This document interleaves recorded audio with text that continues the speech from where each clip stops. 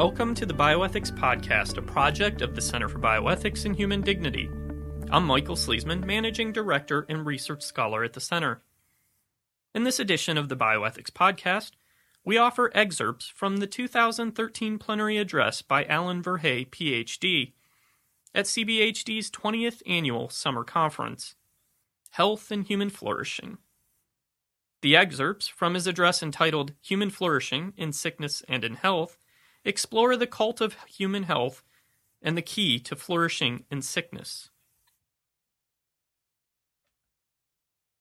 It is with great sadness that we at the Center for Bioethics and Human Dignity learned of Dr. Verhey's recent passing in late February.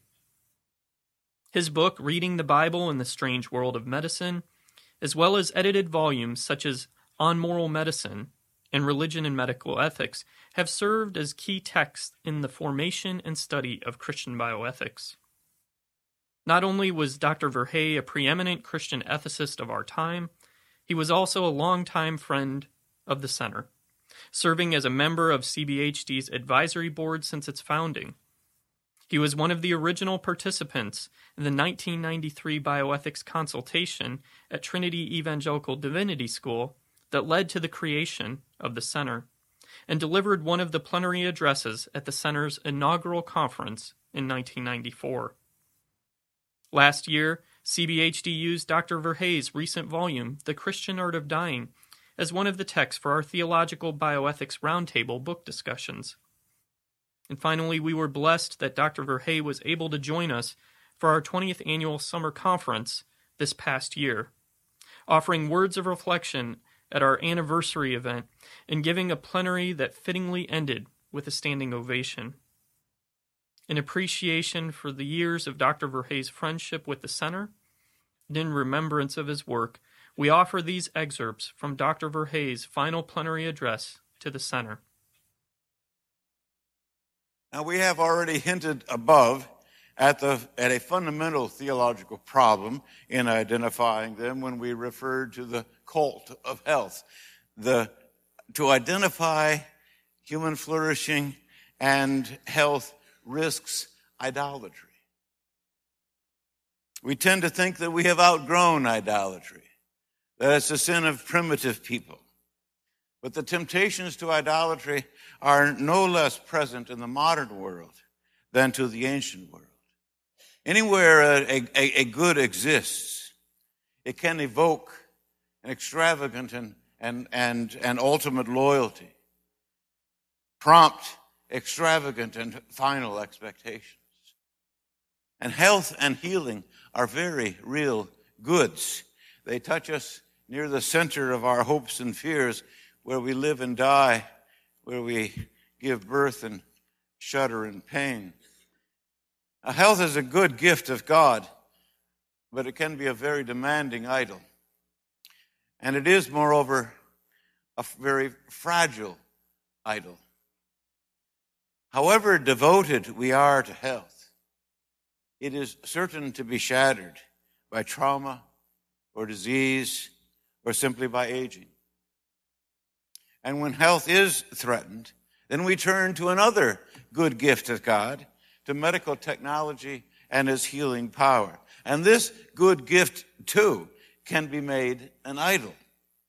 As if we could expect to be delivered from our finitude to our flourishing by medical technology.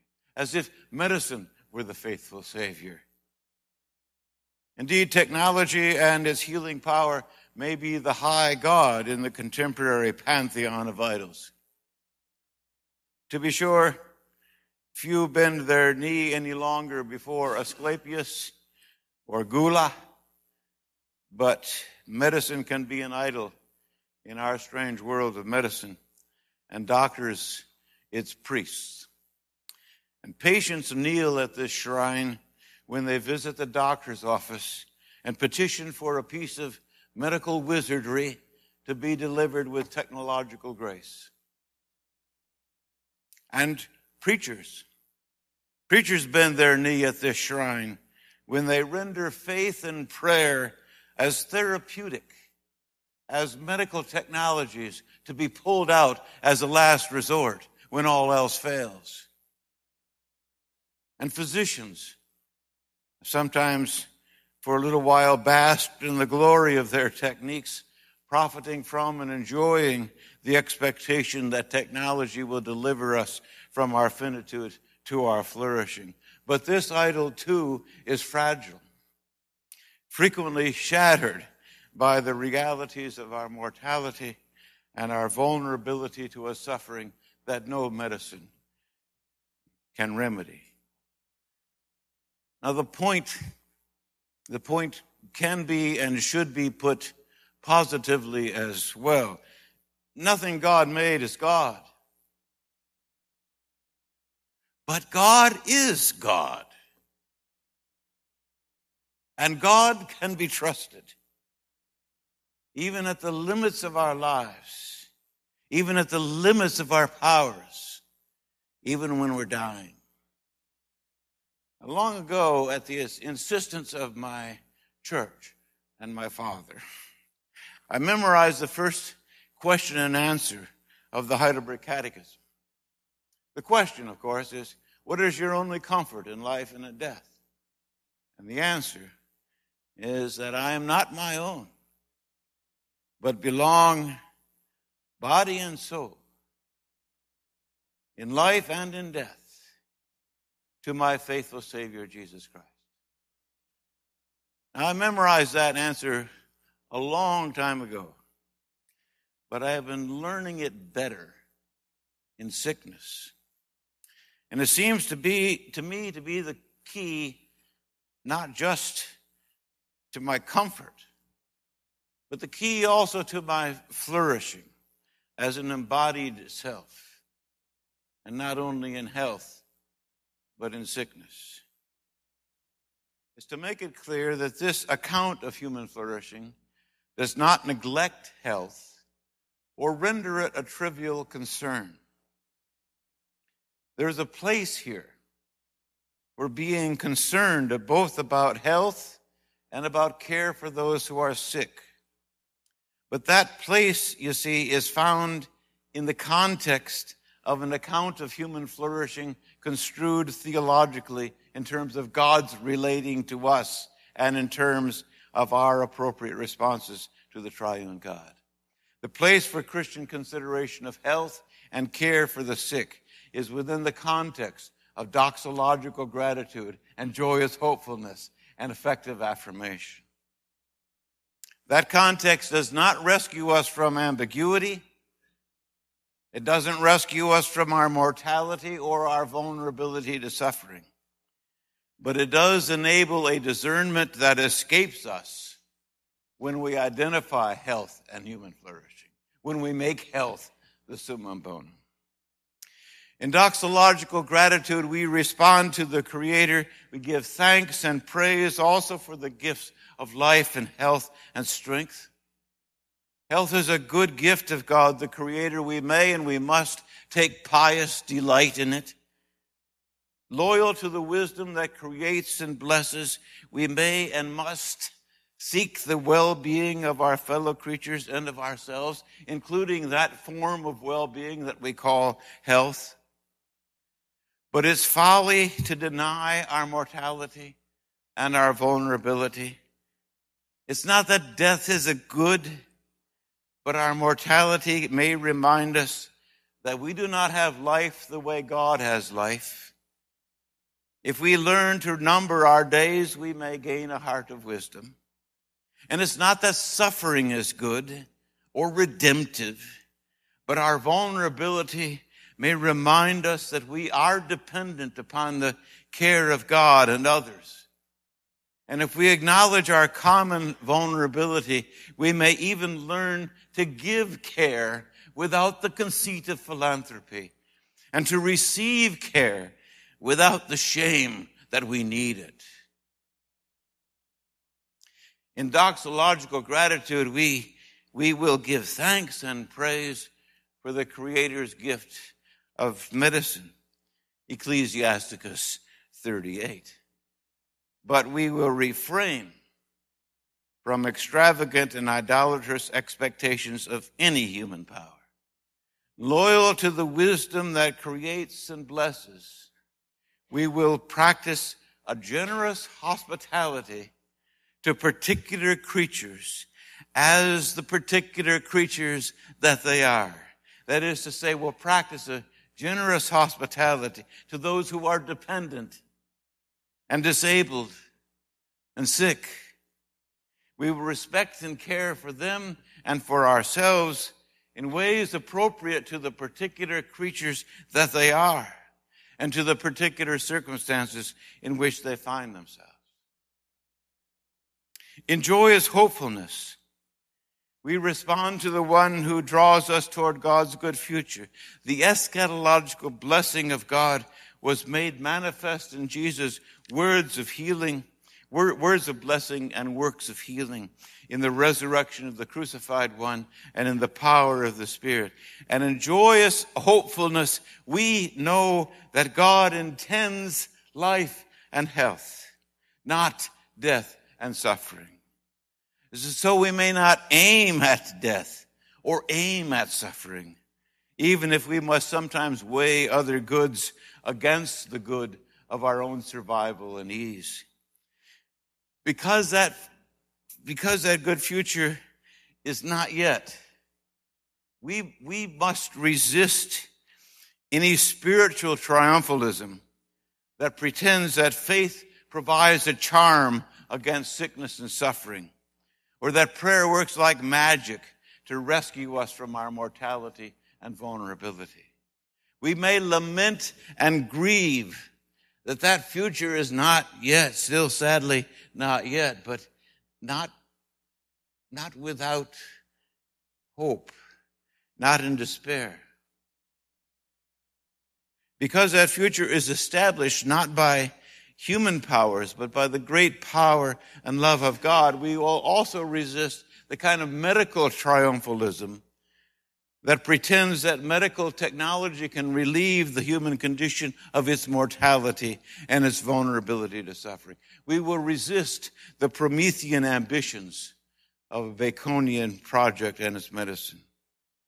And because that good future is already established by the resurrection of Jesus and invades our time in the power of the Spirit, in joyous hopefulness, we will not simply passively wait.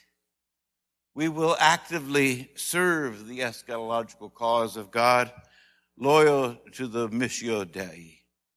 We will heal when possible, using the human powers that God gives. But we will always care for the sick, even when we cannot cure. And we will receive care graciously when we are suffering and dying. We will delight in the embodied and communal blessings that sometimes break into our sickness and into the loneliness of our suffering. We will hunger for a just distribution of resources for health care. And we will never simply abandon the sick in our communities to medicine and its technology. We will continue the practice of visiting the sick and caring for the sick. We will hope in God and rejoice in God's promises even as we lay dying. With an answering love, we respond to the love of God made manifest in sending the Son to reconcile us in the conditions of our ambiguity and estrangement. In loving attention to God, we will learn to attend to all else as all else is related to God. In effective affirmation, we acknowledge Christ's generous solidarity with us in ambiguity and suffering and in vulnerability and death. And when we suffer, we may take comfort that we do not suffer alone. And in effective affirmation, we will acknowledge our own solidarity in Christ with other estranged human beings in their suffering. So we will attend to the least of these, to the sick and the poor and the needy, in their solidarity with Christ. When others suffer, we will comfort them with our presence, visiting the sick as a simple sign that Christ is always and already present to them in their weakness and estrangement. Their solidarity with Christ properly evokes a kind of reverence and respect. We will learn compassion from his way among us as one of us in the power of the Spirit. And we will practice care for our neighbors as embodied and communal persons related to God, seeking their well-being. We will learn from his resistance to our resistance to turn again to God and to our neighbors in love. And as we pray for forgiveness, we will forgive. As we seek to be reconciled, we will seek reconciliation. In doxological gratitude and joyous hopefulness and effective affirmation, we can flourish in sickness and in health. We can flourish when we need care and when our care is needed. To God be the glory. Thank you.